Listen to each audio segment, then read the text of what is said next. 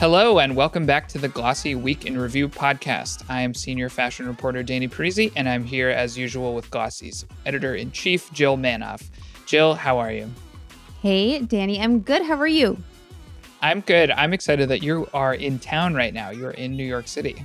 Hey, so much happening. We'll have some live podcasts, and we have events aplenty, we'll say. Yeah, a lot going on. But this week, we're going to be talking about a couple stories. So first, we'll talk about fashion brands kind of showing outside of the traditional New York Fashion Week calendar. We kind of knew about that back in February, but now some of them have had those shows. So we can talk about the ways that they went outside the calendar.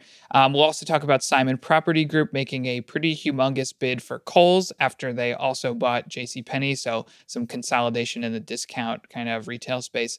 And then finally, we will talk about Victoria Beckham launching shapewear and how it's sort of like the opposite of some of the other shapewear stuff we've talked about, Joe. But let's start with the fashion calendar. So I have a story about this on Glossy this week, but the reason I wrote about it was because, Jill, you sent me a very funny invite from Thom Browne for their show, which is on Friday, which will be today, the day this episode is coming out. Their show, which they said back in February that Thom Browne was not going to be showing at New York Fashion Week and that they would do it later in the spring. But something that was funny about the invite is that the address was 445 11th Avenue, and then in parentheses, the corner of 11th Avenue and 38th Street, I think. If you know New York City, you know that address is the Javits Center, but they really went out of their way to not say that it was the Javits Center. Understandably, not the most fashionable place in the world, I think. I mean, not chic. It's earned a bad name among retail folks who, are typically go there for NRF. People hate kind of making the trek there. It's kind of out of the way. There's nothing really sexy. It's always like so windy, the wind is so strong because it's right on the water and it's like really far out there. At least the Hudson Yards like train station's kind of fun, but it's far from, I would say, the typical New York Fashion Week venue like Spring Studios or like something like that. Not that it's a bad thing, but it's definitely like, I think, a non-traditional pick. But after that, Jill and I, we were talking about a lot of the ways that some of the recent fashion shows have been sort of outside the box. So there's people showing in places like the Javits Center or outside of New York entirely or way outside of the calendar, or their cadence is all messed up. Like, I don't know if you knew this, Joe, but Balenciaga has another show coming up next month in May. They just had a show in March, right? It had to be because it was right after the Russian invasion of Ukraine, and Demna like had that whole thing about it. So they had a show right after it, and they have another show like barely 2 months later. So there's a lot of changes just in terms of how people are thinking, a lot of breaking out of that, once in February, once in September kind of schedule. Yeah, there was a lot of talk about these emerging fashion weeks that were maybe for preseason. Who's showing on the June-December calendar was the talk for a while there. Obviously, Thom Browne, it's April. They bumped the show due to COVID complications within the team. But yeah, it's interesting. It's you can question, if only a big brand can go there. Like, will only a Thom Browne or a Bottega get eyes on their show if it's outside of the time period when everybody's eyes are on fashion? So something to be said. When we were talking about your story, I was like, dig into the data in terms of what these shows see in terms of, I guess, media impact value and those things that we typically look at in terms of social shares and things like that, how it compares to regular show during the season.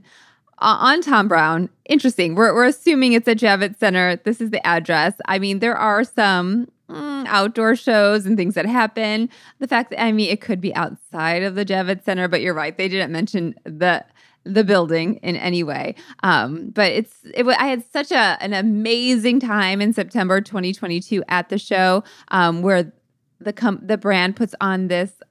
It's basically a production, a play. Like they build out the set. There are like actors / models. Like it's an experience, I would say. So I leave New York New York on Friday during the day. And I was like, I got this invite for Friday evening. I'm seriously thinking, like, should I extend my trip to be able to attend Javits Center or not? So yeah, I don't know if that will have an impact on attendance. Yeah, but that's a good point because like Thom Browne is a big brand and people love Thom Browne. And same for like you mentioned Bottega, they had their show in Detroit in October, so that's like a month after normal fashion week and like in a totally different part of the country, but also they're Bottega Veneta, so they can get away with that. Another interesting one that kind of has a separate possible reason for it is Alexander Wang showing in LA. And I've seen some people say like it's, he's kind of straying far from the usual New York, probably for like self-preservation reasons, because I don't think we've like heard anything from him since March 2021, where he was accused of sexual misconduct. So like, and they're not doing any he's not like meeting any press or like doing any interviews or anything like that. So that might be more out of like just safety to hold it outside of New York. And then the other one I want to mention was Kate Spade. So they've been like more vocal about this. And I talked to their CEO, and both in September and this past February, and both times they made it pretty clear that they were like really rethinking their presence at the normal fashion weeks. And so they had a show, I guess you would call it, in March that was really like a 3-day like event. And there was like classes. They had classes on flower arranging. It was like this very elaborate thing beyond just like a runway show. I think the first day was a little bit more of like a showcasey kind of thing where you could see the clothes and stuff. But then day 2 and day 3 were more like this big kind of multi-day event. And they had told me, a couple of months ago that was something they were looking into. So they've gone very down the like experiential route, like far away from the kind of like runway setup or even like a traditional showcase. Yeah, there's something to it.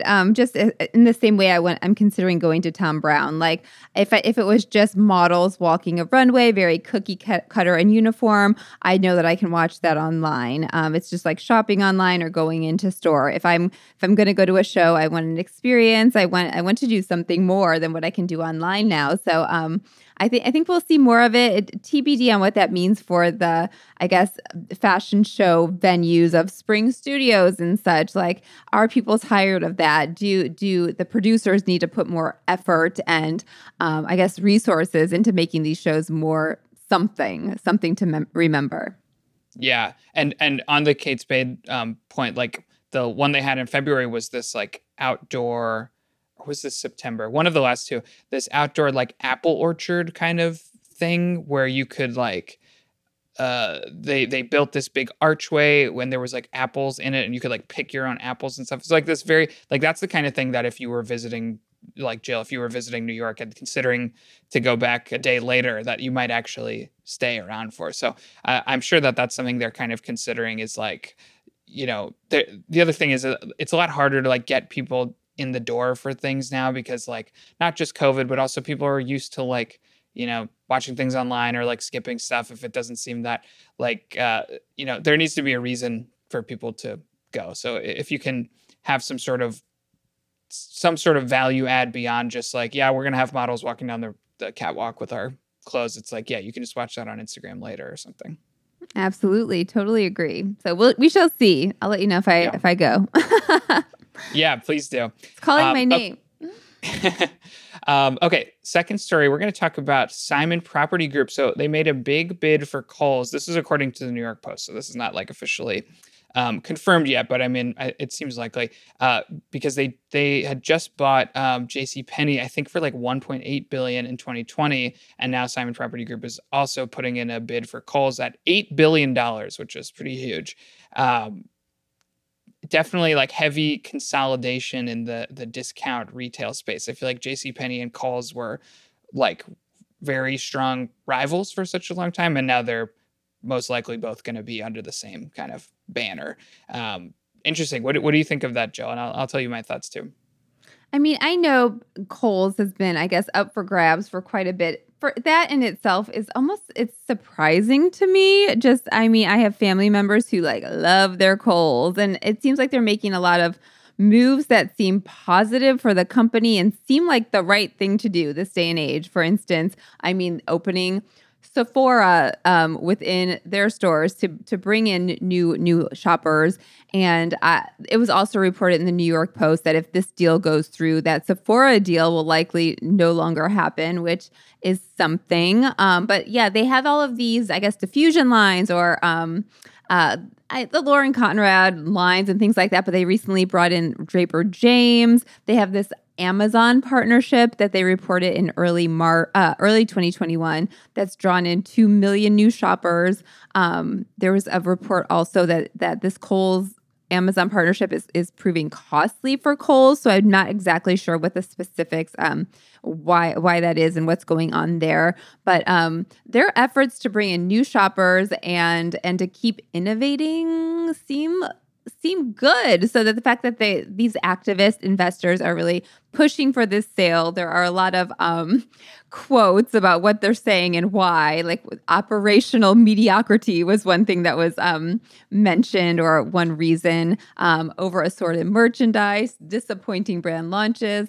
Anyway, I can see the appeal for the buyers. To me, it seems like it has some strengths.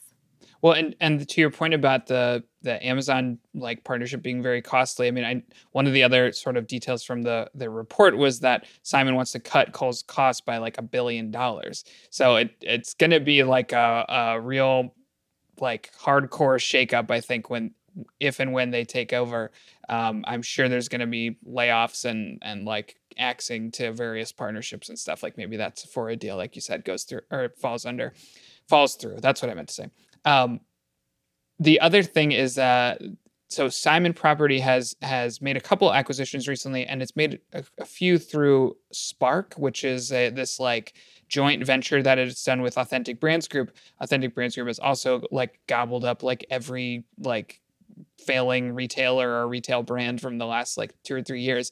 But this, as far as I can tell, and maybe when the full details come out, this will not be the case. But as far as I can tell, this seems like it's just a Simon Property Group thing. I don't think ABG is involved with this at all, which I don't necessarily think we should read too much into, because the Spark venture seems like it's going super well for them. They've like made a ton of acquisitions, and a lot of those acquisitions, like Forever 21 and stuff, have like turned around quite nicely for them. Aeropostale is another one. So I don't necessarily think it's like, that they're pulling away from that relationship. It's just that, as far as I can tell, this seems like it's a Simon Property like solo effort kind of. No. Simon Property and Brookfield Asset Management. So they're those two. Those two came together for JCPenney, and I was trying to see what else they had come together and invested in, because I was like, why is everybody saying the JCPenney owners and like really like zeroing in on JCPenney? But that's where they had invested prior. Okay, you're right. So not a solo effort, I should say, but not with ABG. Exactly. But that the Simon Property, I mean, it might also be that like as big as ABG is, I mean, it's like $8 billion for Kohl's. That's a lot. I don't think any of ABG's recent acquisitions have been past that or like even close to that, I don't think. So it might just be that that's like too big of a bite for them to join in on. But it is interesting. It is interesting. And yeah, we'll see what happens here. I know there's interest from other players in scooping up Kohl's, including at one point it was reported Hudson's Bay, owner of Saks Fifth Avenue, and others. So, I mean, I think it's smart. I like Kohl's. I don't shop there myself, but I feel like they're doing great things. Anyway, go ahead. I bought from Kohl's when I was a kid, like a preteen and early teen, I would say, because very affordable. But I wonder if like people that age now who are looking like affordable clothes just like buy from Shein or something, like if that's like hurting them at all. I don't really know. I haven't kept up with much with like Kohl's and JCPenney and TJ Maxx and all that. But like I would think if I was like a young money conscious person looking for clothes, I would probably go with like one of those fast fashion places over like Kohl's, because at least like the clothes feel more trendy, even though they're like horrible like quality and stuff. So I don't know. Yeah, they do some interesting things with their loyalty program or whatever it's called. I know that sister and mama. They love their Kohl's Cash. That's a big thing that keeps customers coming back. True, Kohl's yeah. Cash. So maybe there's something there in terms of like gaming it all that we're hearing retailers do to maintain that loyalty. Yeah, definitely. Okay, last thing, let's talk about Victoria Beckham. So this week she is announced the launch of VB Body, which is like her new shapewear kind of line. And the reason I wanted to talk about this is because, Joe, we had just talked about like body positive shapewear and like shapewear brands feeling like they need to be like, you know, oh, like we love all bodies of all kinds, but also like shapewear to like change your body and stuff. And like sort of the weird kind of contradiction in there.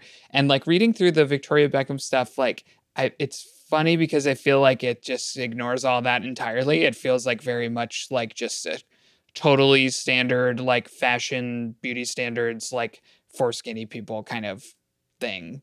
So I don't know. Did you get that sense? Like, am I missing something? I felt like it just skated right past all the like body positive stuff that some of the other shapewear brands like maybe feel like they need to gesture to.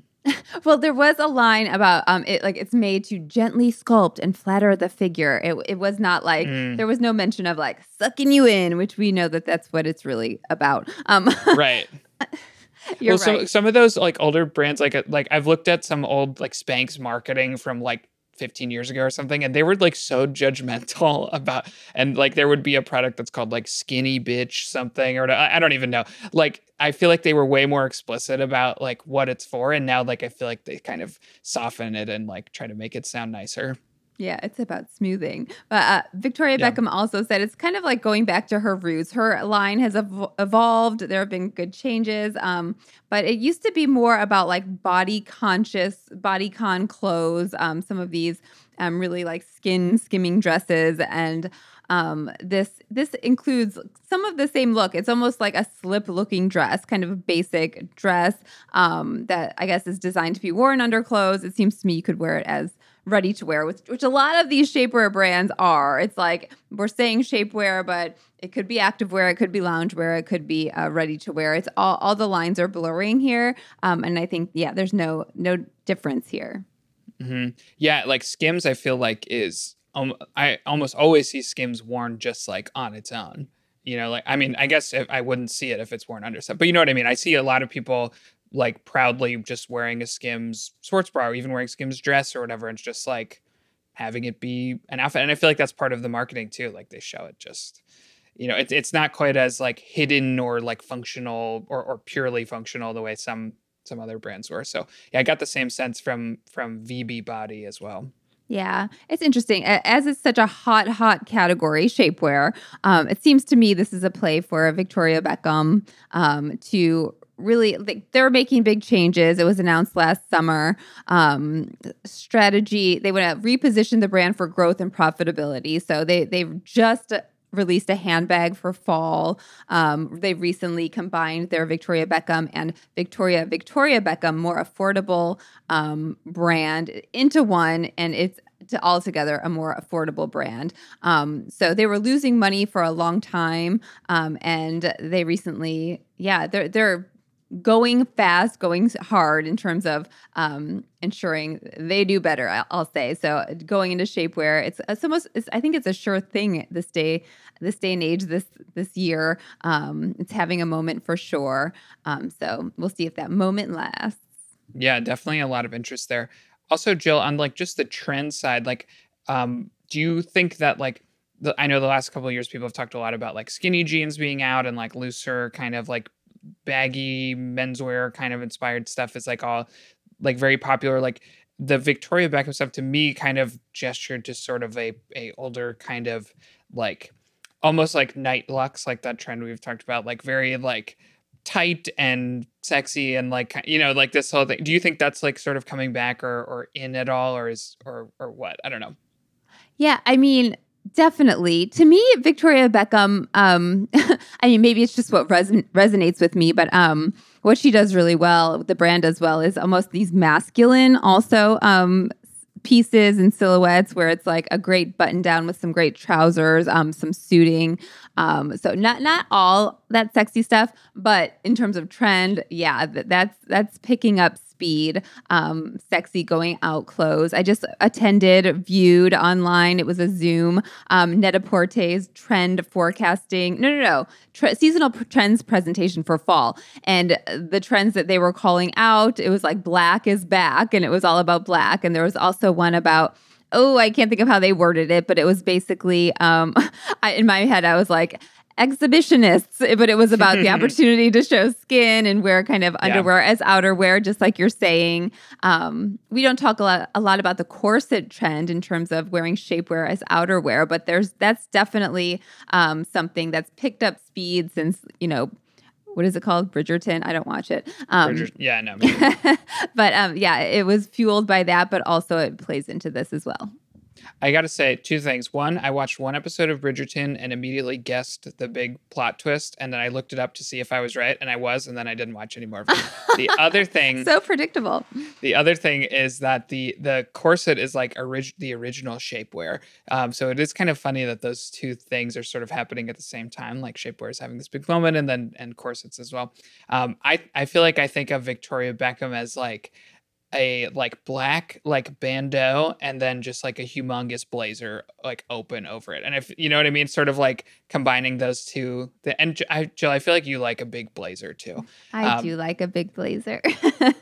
So like I don't even necessarily think those two trends are like counter to each other, because you can wear like skin tight like shapewear as outerwear, show skin, and then also have like this big baggy menswear stuff with it, I'm sure you've seen that there's this joke I've seen online about like, girls love to say like, do I wear the big pants and the little shirt or the little pants and the big shirt? Like that. I think you very much easily can combine those two. And I think that's pretty common now. Yes, it was when I was, I guess, more of a fashion editor, consumer facing, that was always a tip where it was like, don't wear too oversized together. Like, no. That is a fashion don't, if there ever was one. Yeah. So balance those out for sure. And I think there's also, side note, a story here. I just mentioned that Victoria Beckham in an opportunity to transform I guess Right Ship, her brand, is launching handbags. But I just talked to Neely Lotan. I know we always talk about like who's next on the podcast. She's next on the podcast. I'm jumping the gun, but she is en route to coming out with the perfect handbag that's in development for years. So brands are also going into this accessories, handbags. They're taking advantage of that right now. I'm not sure what's happening. I guess there's something maybe to be said about the world is opening up and you're going to be carrying a handbag again and people are shopping for that. But yeah, another trend that's picking up steam. Yes, for sure. Well, I think that's all the time we have, but Jill, it's always a pleasure to speak with you. For those of you listening, please rate and review the Glossy podcast on wherever you listen to the podcast, Apple Podcasts, whatever it is, because that really does help us out a lot. And if you subscribe to the podcast, you can hear me and Jill talking every Friday, Week in Review, recapping big news stories of the week. And then every Wednesday, Jill will be talking with an industry insider. Jill, you just said it a second ago, but say it one more time. Who's on the podcast this upcoming week? Neely Lotan, and it's so good. Definitely the exception to the rule in terms of being self-funded, seeing consistent growth over 20 years, but just doing her thing and seeing amazing results. So have a listen. Thank you for listening.